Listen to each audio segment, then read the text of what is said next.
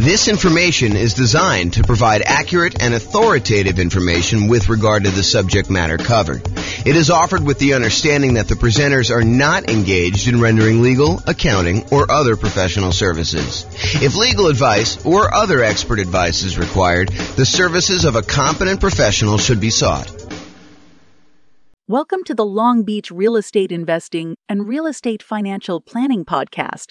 Learn all about investing in real estate in Long Beach, California, with a combination of real estate financial planning and modeling with numbers specific to Long Beach, plus syndicated, more generalized recordings of live and pre-recorded real estate investing classes, not all of them specific to Long Beach.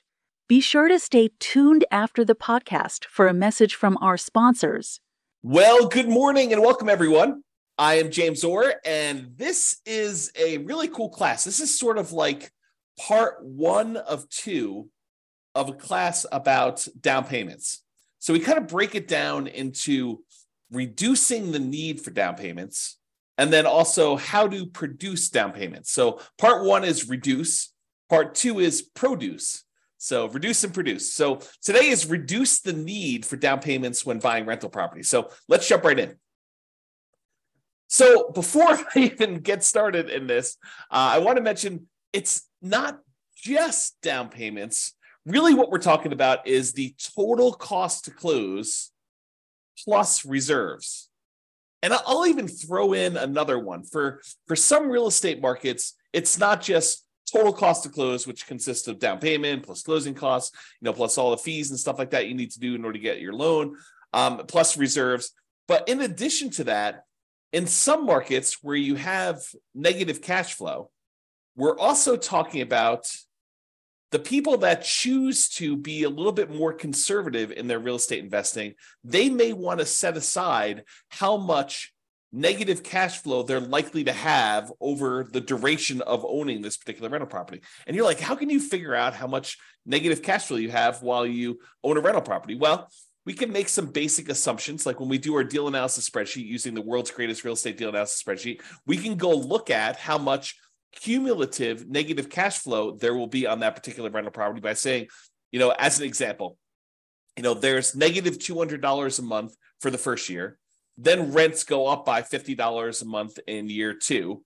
So now there's only $150 a month for year 2. And then at the end of year 2, rents go up another $50. So at the start of year 3, it's only negative $100. And then at the end of year 4, it goes up $50 again. So you have only $50 negative. And we could add up, 200 times 12, $2,400 for year 1, $150 for year 2, which is $1,800 for that. Plus year 3, we've got about $1,200. Plus year 4, we've got about $600. And then we could sum up all of those and say, look, if we really want to be super conservative with our money that we are putting aside to make sure that this property is a good property for us and helps us get to financial independence, we're talking about making sure we have enough down payment saved, how much we need for the total cost to close, including down payments and closing costs and all that other stuff, plus any reserves, whether you're doing 6 months of reserves in some type of really liquid, super safe savings account, or 12 months of reserves in something a little bit more aggressive, like stock market or something like that.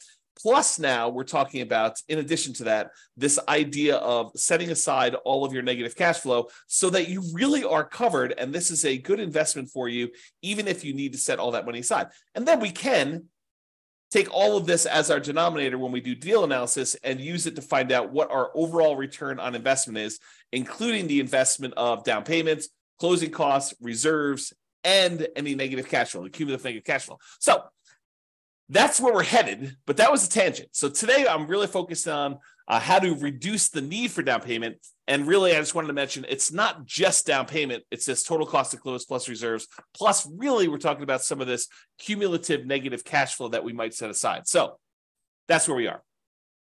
All right. So I talked about this. We're talking about strategies to reduce the down payment needed. There are strategies to produce the down payment needed, which we will cover in another class. I believe it's scheduled for Wednesday. An important note, you still need to have, and this is really important, you still need to have good credit, good income, and low or no other debt to support loans, with just a few exceptions. Okay, so some of the exceptions are like the creative financing where you are negotiating directly with a private party, usually the seller, and you're trying to figure out what the terms of you being able to buy this property are. And in those cases, that particular seller may or may not, it's a negotiation between the two, may or may not require good credit. They may or may not require you to have any income at all. And they may or may not require you to have low or no other debt to support the loan that you're getting from them. In most other cases, if you're going to go to a traditional financing source like a bank or a lender, a mortgage broker, something like that, they're going to check your credit and they're going to want you to have a certain credit score, probably above 620. They're going to want you to have good income, enough income to support this new debt, and they're going to want you to have low or no other debt. I mean, you can have some debt, but they're going to want to make sure that your debt to income, their calculation that they do, and we're going to do an entire series of classes on that. In the meantime, you can go access the debt to income class that we have in the kind of control panel, the coaching program kind of interface there. But they're going to want to make sure that you have good credit, good income, and low or no other debt using the debt to income calculation in order to see if you qualify for this loan. So we're going to talk about down payment. And I think a lot of folks think, I'm being limited by my ability to produce this down payment, but it may also be good credit, good income, low or no other debt as part of this limitation as to what you can do. So you really need to focus in on all of those things. It's not just one thing you're solving. We really need to think about all those. Okay. This is kind of interesting. This point here is super interesting. Any simpleton, any fool can find a reason why it won't work for you. I'm going to give you some ideas on how to reduce the need for down payment. And in another class, we're going to talk about all the different strategies for how to produce a down payment. And there is a tendency, there is an easy path for people that don't want to put in hard work, that don't want to put in effort, for them to say, oh, James came up with this idea, or James is sharing this idea that has worked for other people, but that doesn't apply to me. It's not really my thing. I don't need to worry about that because this particular concept doesn't apply to me at all. It's not relevant. And I'm telling you, that's a mistake. Any fool can think of a reason why it doesn't work or it doesn't apply to you. Really, it's a sign of your intelligence, your resourcefulness, your kind of resolve, your grit, your tenacity to get things done, to figure out the ways that this does apply, to take these general ideas that I'm sharing with you and apply them to your specific situation. And I can't really do that for you. And if you want to, share ideas on the coaching sessions, we could do that. We could talk about how this applies to you and help you implement that. But really, you have to think about this for yourself. You can't just say, oh, that's a very specific situation. No, you need to take the idea and say, how can this apply to what I've got going on, to my particular life? So just keep that in mind, that will it work for me is really not a question of, does the direct exact example that James used apply to me, but really, does this generalized concept, how can I make it apply to me? And maybe it's not a direct application. Maybe it's sort of like a partial application where, maybe I can't get that full benefit, but I can get this little benefit and make that work for me. Okay, so that's where we're going there. All right, so let's jump right into the reduce things. Really easy one. And this is especially helpful for nomads, people that are buying a home as an owner occupant with usually little down or nothing down, with better interest rates because it's an owner occupant loan. They're moving into the property. They're living in the property for at least a year. It's a requirement of the lender that if you get these owner occupant loans with low or nothing down and really good interest rates, that you live in the property. You're going to sign a piece of paper that says you agree to live in the property for a year. And if you don't kind of hold up your end of the agreement there, that's called loan fraud, and you can go to prison for it. So it's not something to mess with. So you go and you buy the property as an owner occupant, little or nothing down with really good interest rates. You move into the property, you live there for at least a year. It's a requirement with the lender. And then once you've lived there for a year, once you've saved up your next down payment, you qualify to get the next loan, you buy your next property, you convert the previous one to a rental, and you repeat the process as many times as you want. So that's what nomading is, or buy and hold type real estate investor. So this is really good for that. So the hint is, how do you reduce the need for larger down payments? Well, you minimize the price of property that you're buying. And I know this seems obvious, right? I'm just naming some of the obvious ones. Some of them are less obvious, but this one is really obvious. If you want to reduce the need for a down payment, you minimize the price, that minimizes the down payment. So how do you do that? You search for properties by lowest price. You find the property that makes sense for you, has the best characteristics for buying a rental property: really good price to rent ratio, really good long-term kind of property, low capital expenses on the horizon. And even if you did have them, they're reasonable cost type ones that would see really good, significant appreciation over time, ones that you're going to have low vacancy in. They're not, they're not kind of wacky properties that are functionally obsolete, things like that you want to look for. But you want to also find ones where if you can get the same economics, but buy it in a slightly less expensive property, and you're concerned about down payment, then maybe you should focus on that. So search for properties by lowest price. Now, here's a little carve out, a little caveat for these, and something that a lot of people don't think about. Oftentimes, when you're searching for properties by lowest price, these properties tend to have deferred maintenance. If you think about it mathematically, imagine making a list of properties from the lowest price to the highest price. And you're searching down the list, going one by one by one. You're like, okay, this is just too inexpensive. It's in a bad part of town. I'm not really interested in buying that property. It needs a lot of work. It's only one bedroom. It's kind of in a wacky area. You kind of eliminate some of the really, really, really inexpensive ones typically. And then you get to the one where it's like, oh, this is like the properties that I normally buy, but it's the lowest. It's the highest on the low price list, right? So it's one of the least expensive properties you have, because it shows up toward the top of that list, but it's one that you would normally buy. Well, why is it showing up on this kind of least expensive list, kind of like really high up on the list? A lot of times the reason why the ones you come across first are the ones that have some type of deferred maintenance. Sure, they're a really nice 3-bedroom, 2-bath property in a super nice part of town that would otherwise be a pretty property, but it's in really rough shape and it needs like a lot of stuff. It needs a new roof, it needs new furnace, it needs new AC, it needs new flooring. Kitchen's kind of outdated, like all of these things might be going for it. And so that's why it's showing up high in the list. And the temptation for you is, yeah, I can get into this property with 3% down, 3.5% down, 5% down.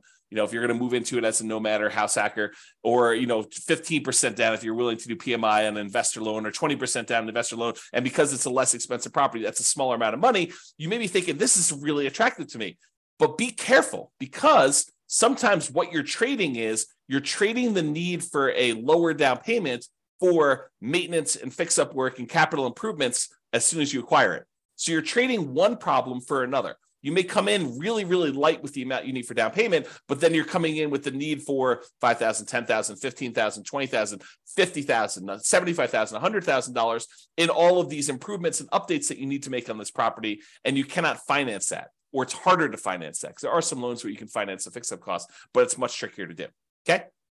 So be careful about this trade-off that you're making where you say, I want to buy this really inexpensive property, and I'm not afraid of doing some work in order to buy a property like that, having some deferred maintenance. Well, you're trading the need for your down payment in order to do a property that does not need work. And I think I used this in an example when we talked about how to improve cash flow while searching for properties. And I showed you what the difference was between buying a property where you needed $10,000 worth of work and taking that same $10,000 that you could have used for work and instead improving on the interest rate that you could get, and how much more cash flow that actually improves than taking the same $10,000 and buying a discounted property where it was more than a $10,000 discount, but it needed $10K in work. So go watch that class, because we talked about how much better it was in terms of cash flow by doing it that way.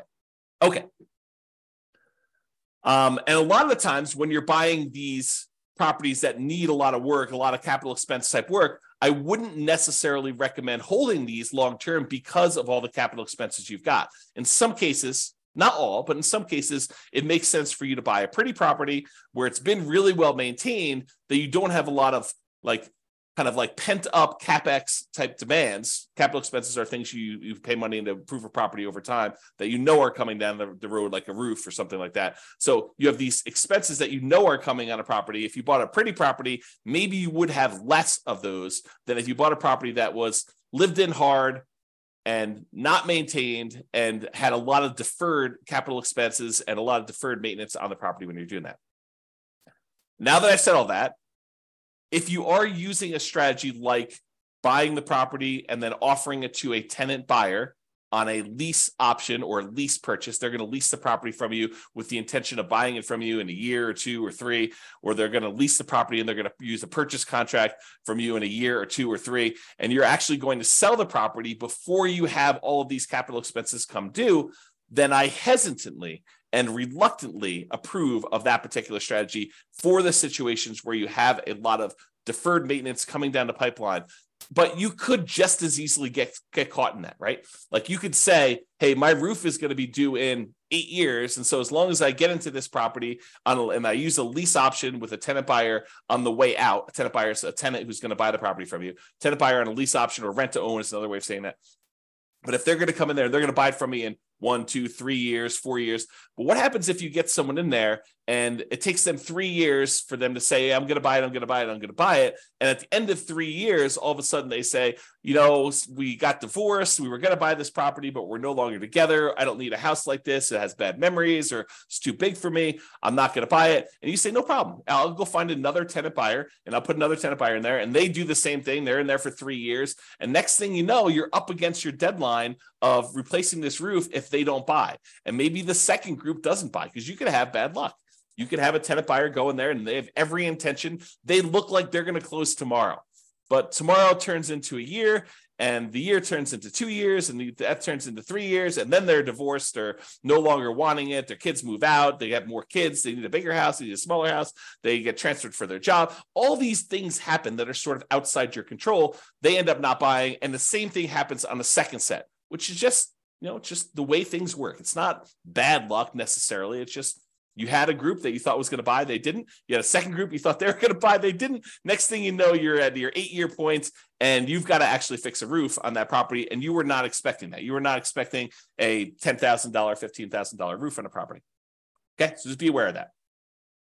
It might be easier to find tenant buyers with 5% down in that second quartile property anyway. So if you're thinking about, hey, look, I really want to buy these super inexpensive properties in order to save on down payment, it may actually be easier for you to find people more in the meat of the market, in the middle of the market. If you think of the market sort of as a bell curve, there's these really inexpensive properties, and there's very few of those. But as you get more toward the median, the number kind of increases until you get to this middle point, the median point of prices on there. And this is the number of those that exist. There's a lot more in the meat of the market. And then it kind of starts tapering off where you have fewer and fewer and fewer really expensive properties. And so you get to the point where it's really low down here for the most expensive properties. You know, the $200 million properties in your marketplace, there's not a lot of those. And there's not a lot of those $10,000 properties in your marketplace either, right? And so you have this sort of curve where it comes up and the meat of the market's in this middle. It may be easier for you to find people in that kind of meat of the market where they need that median type house,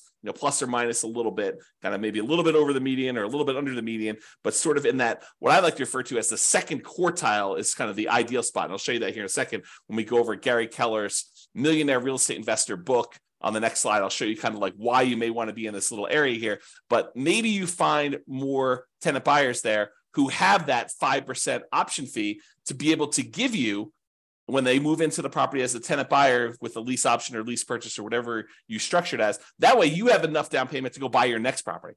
So maybe you're buying the property, you're moving in, you're putting 3% down, 3.5% down, 5% down. You're living there for a year, and then you're offering it to a tenant buyer or on a lease option or lease purchase. And if the tenant buyer who's moving into the property you're about to move out of gives you 5% down on that one, well, now you have 5% that if you're buying a similar price property to what they just gave you 5% down on, you have the down payment you need in order to buy the next one completely. So that could be a strategy for you to actually produce down payment, which we'll talk about in the next class. Okay. All right. So let's talk about this graphic from Gary Keller's Millionaire Real Estate Investor book, which is a phenomenal book if you haven't read it. It's usually called the Blue Book. If you look behind me, you can probably see it on my bookshelf, although I think it's where my head is. Yeah, it's on that middle shelf right behind where my head is. So if I tilt my head, I get really active. You can kind of see it on there. But yeah, so this is totally worth reading. A Millionaire Real Estate Investor by Gary Keller. Super fascinating book for real estate investing. And in that book, he has this image. And I'll just kind of walk you through what this image is telling you. But it's basically expressing where are the best deals? If you think about it in terms of low-end prices or high-end prices, like where are the best deals in a marketplace? And so he breaks it down into 4 different characteristics or 4 different kind of like ways to think about properties. He talks about cash flow, how much the properties typically cash flow, how much hassle is involved. Certain properties, they require more work, less hassle. Appreciation, the tendency for property values to go up over time. Which ones are you likely to see the best appreciation for? And then liquidity. What if you need to get into a property, or what if you need to get out of a property? How liquid is it for doing that? And then he has down here, low-end properties, high-end properties, and average properties. So this is sort of price. And then for each one of these characteristics, the cash flow, the hassle factor, the appreciation factor, the liquidity factor, this is where they have low. So like low cash flow or high cash flow, or hassle, low hassle or high hassle. And so it's low down here, medium or high. And so if you think about it, let's look at the cash flow line. It says dashed line here. So on the low end properties, those tend to have the best cash flow. They tend to have the highest cash flow. And then as the price goes up, when you get about to the average properties, they tend to have in this sort of medium cash flow. And then over kind of as they get into the higher end properties, the cash flow dips off a little bit. So it gets to be, I'd call this medium low. It's not all the way in the low end, but it's definitely not in the medium area anymore. And so you kind of have this cash flow curve sort of decline as prices go from low to high. So the low ones have the highest cash flow. The high end ones have this kind of like medium to low-ish cash flow. Now, as far as hassle goes, the low end properties have like a medium plus hassle factor. And then once you get down to the average price properties, it has what I would consider to be a low hassle factor, the lowest of all of them. And then as you get up into higher end properties, the hassle factor increases until it gets up to medium plus again. So as far as hassle goes, the best deals are sort of in that medium range, the lowest hassle that you've got there. Now, in terms of appreciation, the low end properties have like this low to medium, probably a little bit more on the low side. And then as you get up into this average properties, they kind of peak out with a kind of medium plus, kind of medium to high appreciation. And then as you get to more expensive properties, they drop back down to a full right in the middle of median. Or medium. So basically you have this appreciation where on the low end, they tend not to appreciate as much. In the average, they tend to appreciate the most. And on the high end, they sort of like appreciate, but they don't appreciate quite as much as the average goes. And then finally, liquidity. Liquidity on the low end of properties, like the least expensive properties, has really low liquidity. It's hard to get in and out of those. When you get to the average properties, those are the ones that sell and are bought the most. And so that is the highest liquidity. And then as you get into this really high-end, most expensive market, it goes back down to low. So if you look at kind of like where all of these curves, the cash flow, the hassle, the appreciation, liquidity, where are those where they're the best of all four of them, you could see that the great deals tend to be in this like not the very, very low end, but not quite average. So there's sort of like between the cheapest stuff and the middlemost or average type properties, what I would refer to as the second quartile, not the very, very low end, but not sort of above median or average, if you kind of think of it that way. So this sort of like spot where it's like not quite the cheapest stuff, but not there. So sort of like the second quartile. If you imagine you priced all the properties and you had them into four groups, you have the halfway point, kind of the median, and then the halfway of the bottom half, the kind of like cheapest properties. There, if you divided that in half again, it's the second quarter. The second part of all that there is where they are. And you have good deals sort of like right in the average. So somewhere between great deals, the kind of like start of the second quartile, all the way through to the middle point of that is where the good deals are. So you can kind of get a feel of where you want to be, according to Gary Keller in his book, Millionaire Real Estate Investor, where these ideal deals are. And you may find in your marketplace, they're slightly different than this, but I think overall you'll find this to be a really good thinking tool as to where you may want to invest. Probably not the cheapest end and probably not the highest end, although there are exceptions. There are real estate investors who are successful on the very, very, very, very, very low end and successful real estate investors on the very, very, very high end. And people can go against the trend. But if you're looking for sort of like a well-worn path of somewhere that, this is kind of like a proven strategy in many ways, this is what you want to be thinking about. All right. Let's talk about strong sellers market. So we've kind of left, to a large degree, the strong sellers market. I'm recording this in March of 2023, and we've had these significantly boosted interest rates. Interest rates were at or near all-time lows for many years, And we saw that these interest rates were at like these crazy lows. Inventory was very low. A lot of people were wanting to buy. Demand was really, really high. We were in this ridiculously strong sellers market where sellers were in control. They were sort of like setting the terms. A lot of buyers were coming in. They were making higher than asking price offers. You had multiple buyers making offers. You had multiple offers on these properties. That was what was happening a year ago. That's sort of like the end of it. It was about a year ago now where interest rates started to go up. Since then, interest rates have gone up significantly, where they were at for owner occupant, probably in the high twos, mid to high twos, and now they're in the high sixes to probably 7. So if you think about that, we had this really significant increase in interest rates. We're probably in most markets not in as strong of a seller's market as we was back then, but now we're sort of out of it. But what happens? Markets go in cycles. This could happen again. We could go back into a strong seller's market a year, 2, 5, 10, 15, 20, 50 years from now. And so I want to cover this in case you happen to find yourself in a strong seller's market. Most of you are not going to be in this, okay? So I'll cover it relatively quickly, but we dealt with this for 5 years. This really strong seller's market for a while. So this is kind of just coming out of it. These are sort of the tips. So this strong seller's market, the lower price point in some markets are extremely challenging to buy in. When the market was really, really hot, there were multiple offers on properties.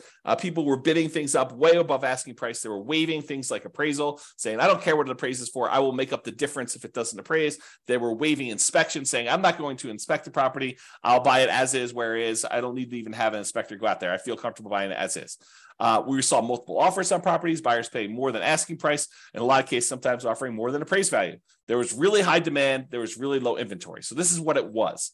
Now, if you're having to be aggressive to get offers accepted, like having to waive or limit your appraisal conditions or waive or limit your inspection conditions, then it may be more than just the minimum down payment that you need.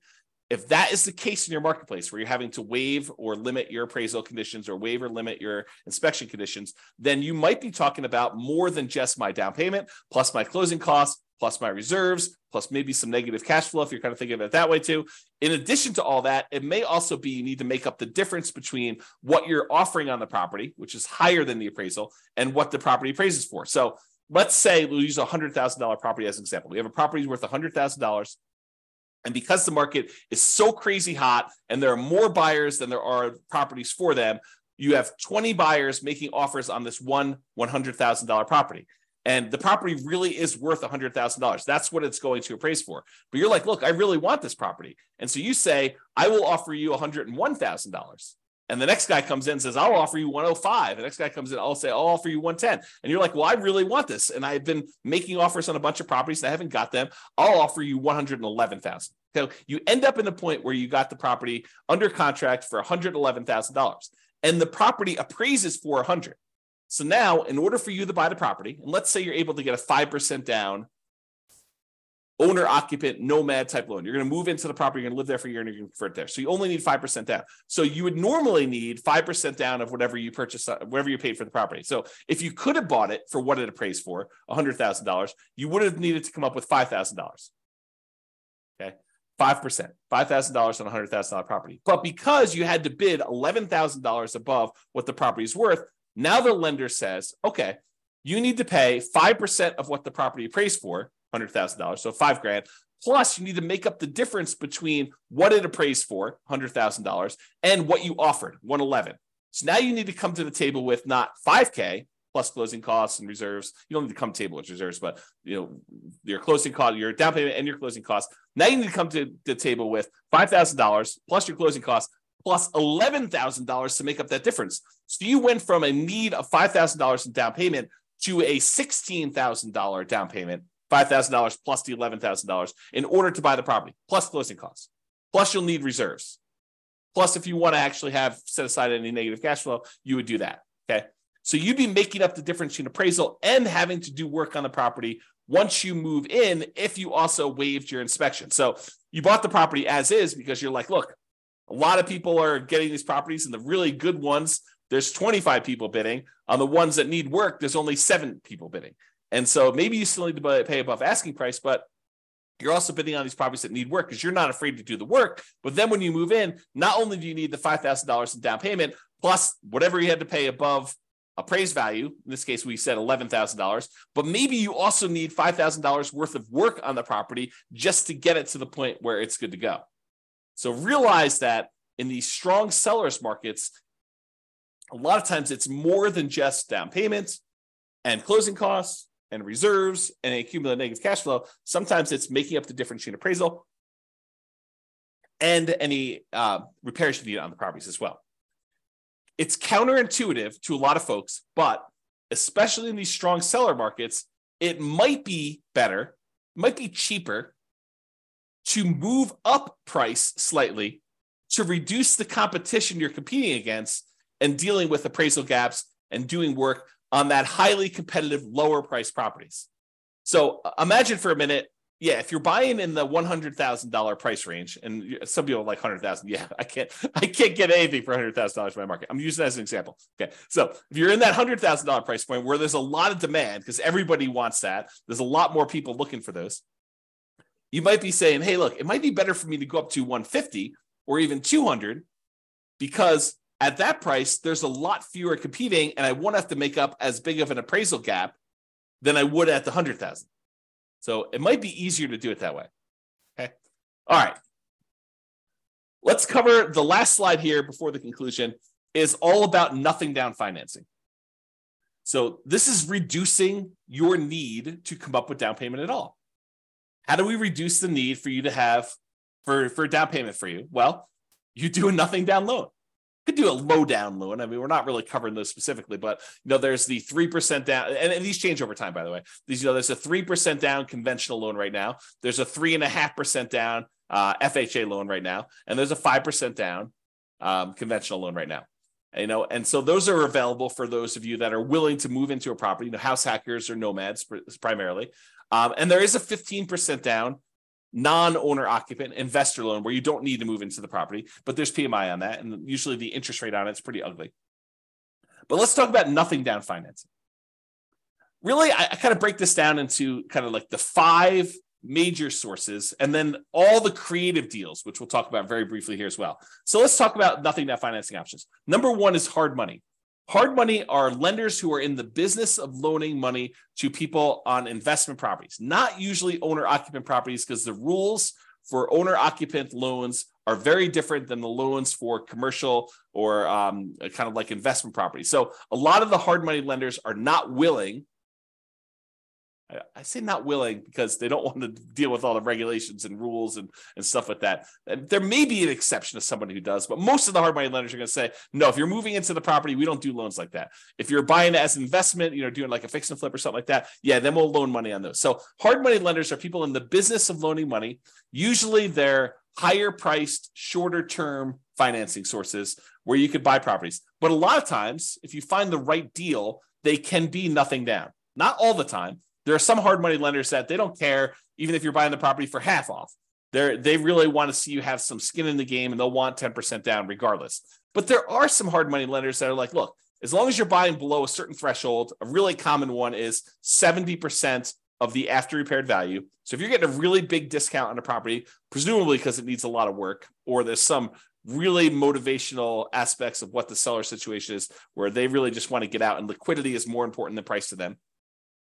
But if you're able to come in there with a hard money loan, you're able to buy the property, buy it for 70% of the after repaired value. Some hard money lenders will go in there and loan you 100% of your purchase price because they feel protected that if for some reason you fail to do the fix up or don't do what you're supposed to do, they can foreclose, get the property back, and they feel comfortable being able to make their money with a big enough discount that's 70% of the after repaired value. They can go in there and have their contractors finish the job or sell to another investor and get their money out of there doing that. So usually it's somewhere in that 70% range. Sometimes it's 65, sometimes it's 60. In some rare cases, it could be 75 or, really, really rare cases, you might find someone willing to go to 80. Most of the time, though, it's going to be in that 70% range. And it might be very hard for you to find someone willing to go higher than that. Again, it's not non-owner occupant loans. You usually can't buy these properties to move into. They tend to be shorter term loans, really, really common to see 6 months. Sometimes they'll be shorter than that, 3 months. They want you in and out. Or there's even dough for a day programs where they'll loan you money just for a day for you to buy the property and then sometimes wholesale to someone else. Or They'll have like a 9-month term or a 6-month term with the ability to extend for some extra fees and doing that. They tend to be higher interest rates, and they tend to have upfront fees, which we call points. So they say a hard money loan is, it's 18% and 4 points, which means you're paying 4 percentage points, 4% of the amount you're getting on the loan as an initial fee in order to get the loan, which is expensive. Plus 18% per year. So if you're doing a 6-month loan, you're going to pay 9% of the loan amount over that 6-month period to do that. So, and a lot of times with the point, not everyone, but some of the hard money lenders, they will allow you to add your points to the loan. So just use really simple math. If you think about this, you want to go borrow $100,000 to buy a property using hard money financing. So they'll say to you, okay, we're going to loan you the $100,000, but there are 4 points. So you owe them $4,000. What they may be willing to do is they'll say, instead of you owing us 100, now you owe us 104. And now you're paying 18% interest, as an example, on 104 instead of paying 18% interest on the 100. That way you don't need to come up with the $4,000, but you're actually paying interest on the $4,000. So they tend to make a little bit of money on that by doing it that way. So some of them will structure it that way. Some of them will not. Some will say you need to pay the points up front separately, in which case it's not really nothing down. But a lot of the times you could structure these as a nothing down loan. So that's sort of hard money. Oh, and these are really popular for people wanting to do the BRRRR strategy, the buy, rehab, rent, refi, and then an optional last R is the repeat process. So you can kind of repeat this if you're doing it. So that's all hard money. And the hard money lenders are in the business of loaning money, and they have their own preset terms. You can try to negotiate them, but if you're coming in as sort of like a first-time client and you've only done one deal, your ability to negotiate is probably severely limited. If you're doing 3 of these a month and you've doing a lot of business with them, your ability to negotiate goes up a lot, and then you can negotiate terms. Okay, so that's all hard money. The next step up from that, not that they're categorized or kind of hierarchically organized, but sort of like the next step up, in my opinion, for like thinking about this is private money.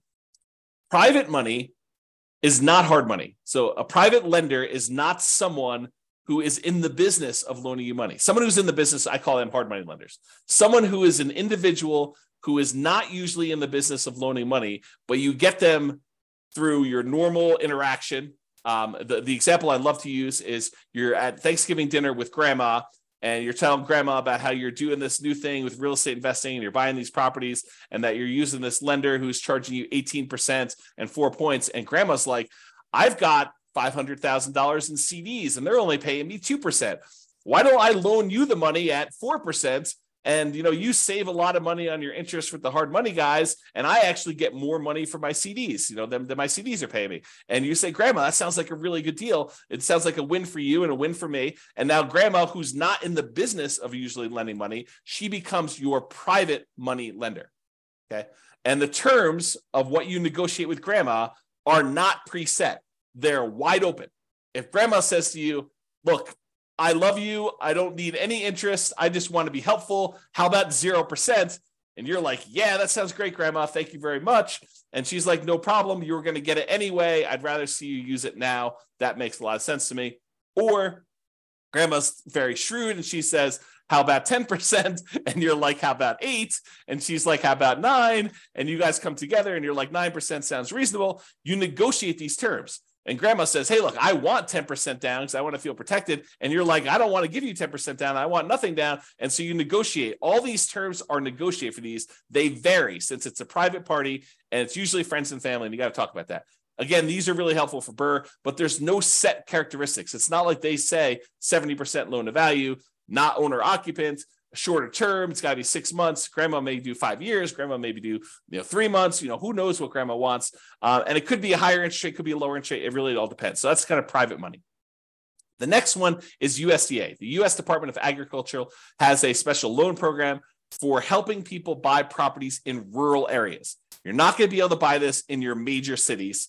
But like if you are willing to drive 30 minutes into work, and a lot of times within the 30-minute drive, maybe a little bit longer in some cities than others, you can find these rural areas where the population's a little bit smaller. It's sort of like all the little towns on the outskirts of these big towns. You can find those, and you can find out exactly if they qualify by going to the USDA website. They have an eligibility map where you can type in addresses and it tells you if it's in a USDA eligible zone. but it has to be a rural property as defined by the USDA in these eligibility areas.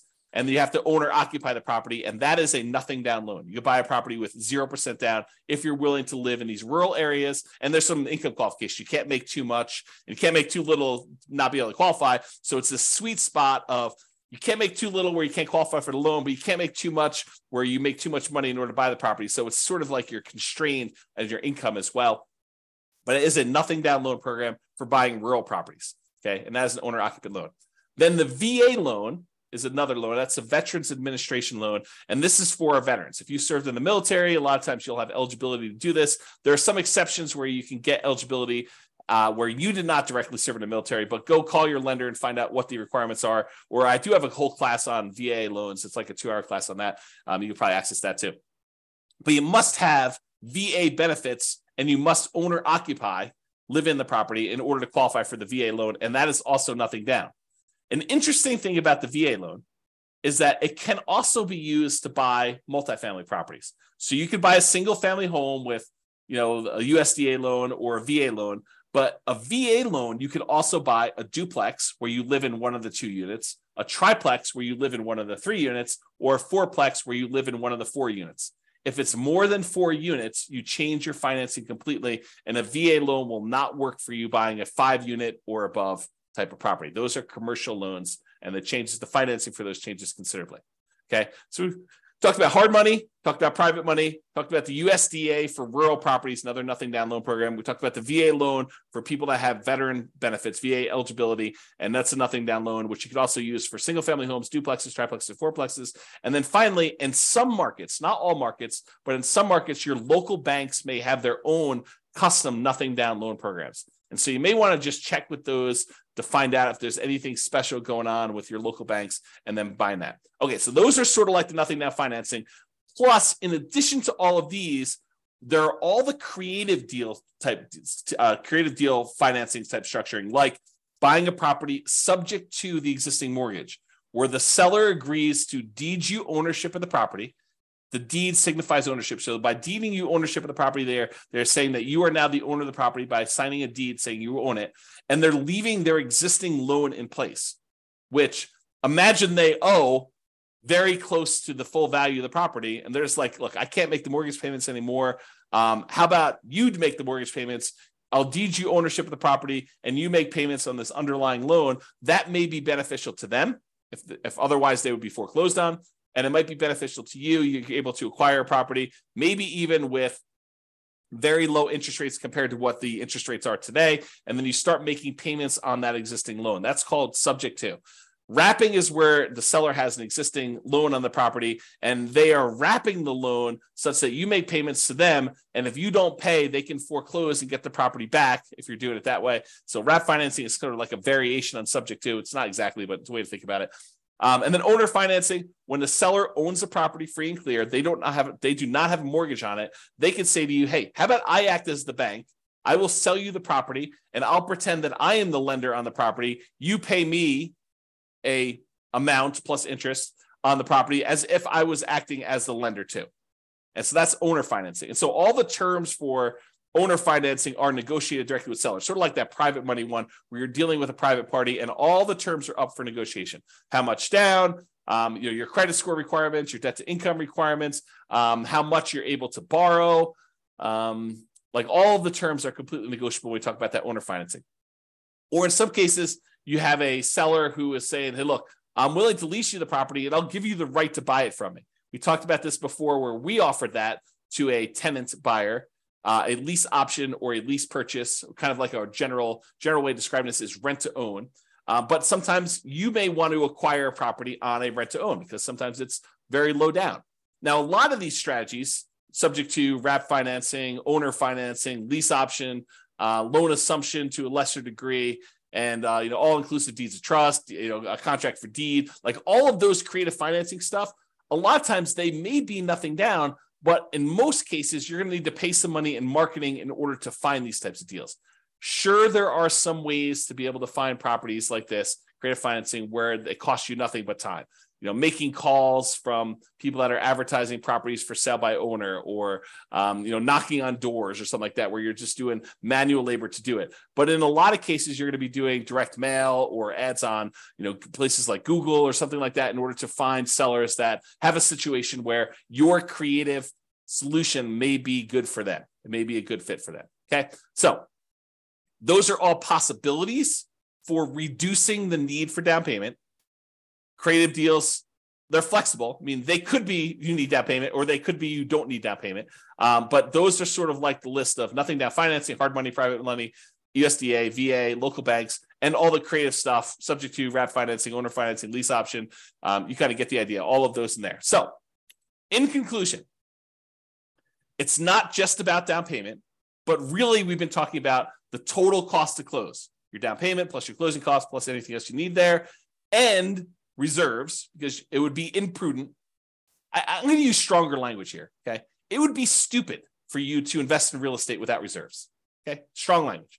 So total cost to close, down payment, closing costs, plus reserves. And if you're in a market where you have some negative cash flow, maybe setting aside all or some of your expected negative cash flow to be prudent, to be prepared for something that is coming. Now, if it doesn't happen that way, if rents go up a lot more than you thought, or you have a lease option tenant buyer come in and give you a much larger option fee or something like that, that offsets some of that negative cash flow, maybe you don't need to worry about it. But it would be a good idea for you to start thinking about some of the negative cash flow and setting some of that aside. Okay, so it's not just about down payment. And in conclusion, any fool can say that this doesn't apply to them, but you should think about, as an intelligent person who is resilient, who has resolve, who has grit, who wants to make this a success and wants to apply this to themselves, you should figure out how it does apply to you. How can you change what I said so that it is applicable to your specific situation? And for down payments, today we really focused on reducing the need for down payments. In the next class, which I believe is going to be on Wednesday, there's a class between these two, but I believe the one on Wednesday, we were talking about how to produce down payments. So I've got a whole separate list of 8 or 9 things for how you generate down payments in order to be able to acquire properties. So now we talked about reducing the need for down payments as much as we can. Now we're talking about how to produce them, and then utilizing the strategy or strategies that make sense for you and your goals. Sometimes you say, I don't want to do this because my goal is to do it this way, and this is how it's going to get me to financial independence faster. So I probably shouldn't do that, even though it would reduce my need for down payment. It might be better for you to save up down payment and wait a little while, because that actually is a more direct route to your particular goal. That's another way for me to say that. Okay? So that's all I got for you. This has been James Orr. I will talk to you all soon. Bye-bye for now. With home prices up, mortgage interest rates up, and rents up, but not quite enough to counteract the higher prices and interest rates. Cash flow on rental properties in Long Beach is harder than ever. Book a call with the Real Estate Financial Planner to apply our proprietary 88 strategies to improve cash flow on your rentals. See the show notes for a link to schedule your call and improve your cash flow today. If you're a real estate agent, lender, or professional in Long Beach that wants to help our real estate investor listeners, consider reaching out to learn about collaboration opportunities with this podcast. We'd love to add more value to our listeners by having you assist our investors buy, sell, and finance their real estate investments. See the show notes to schedule a call to discuss collaboration opportunities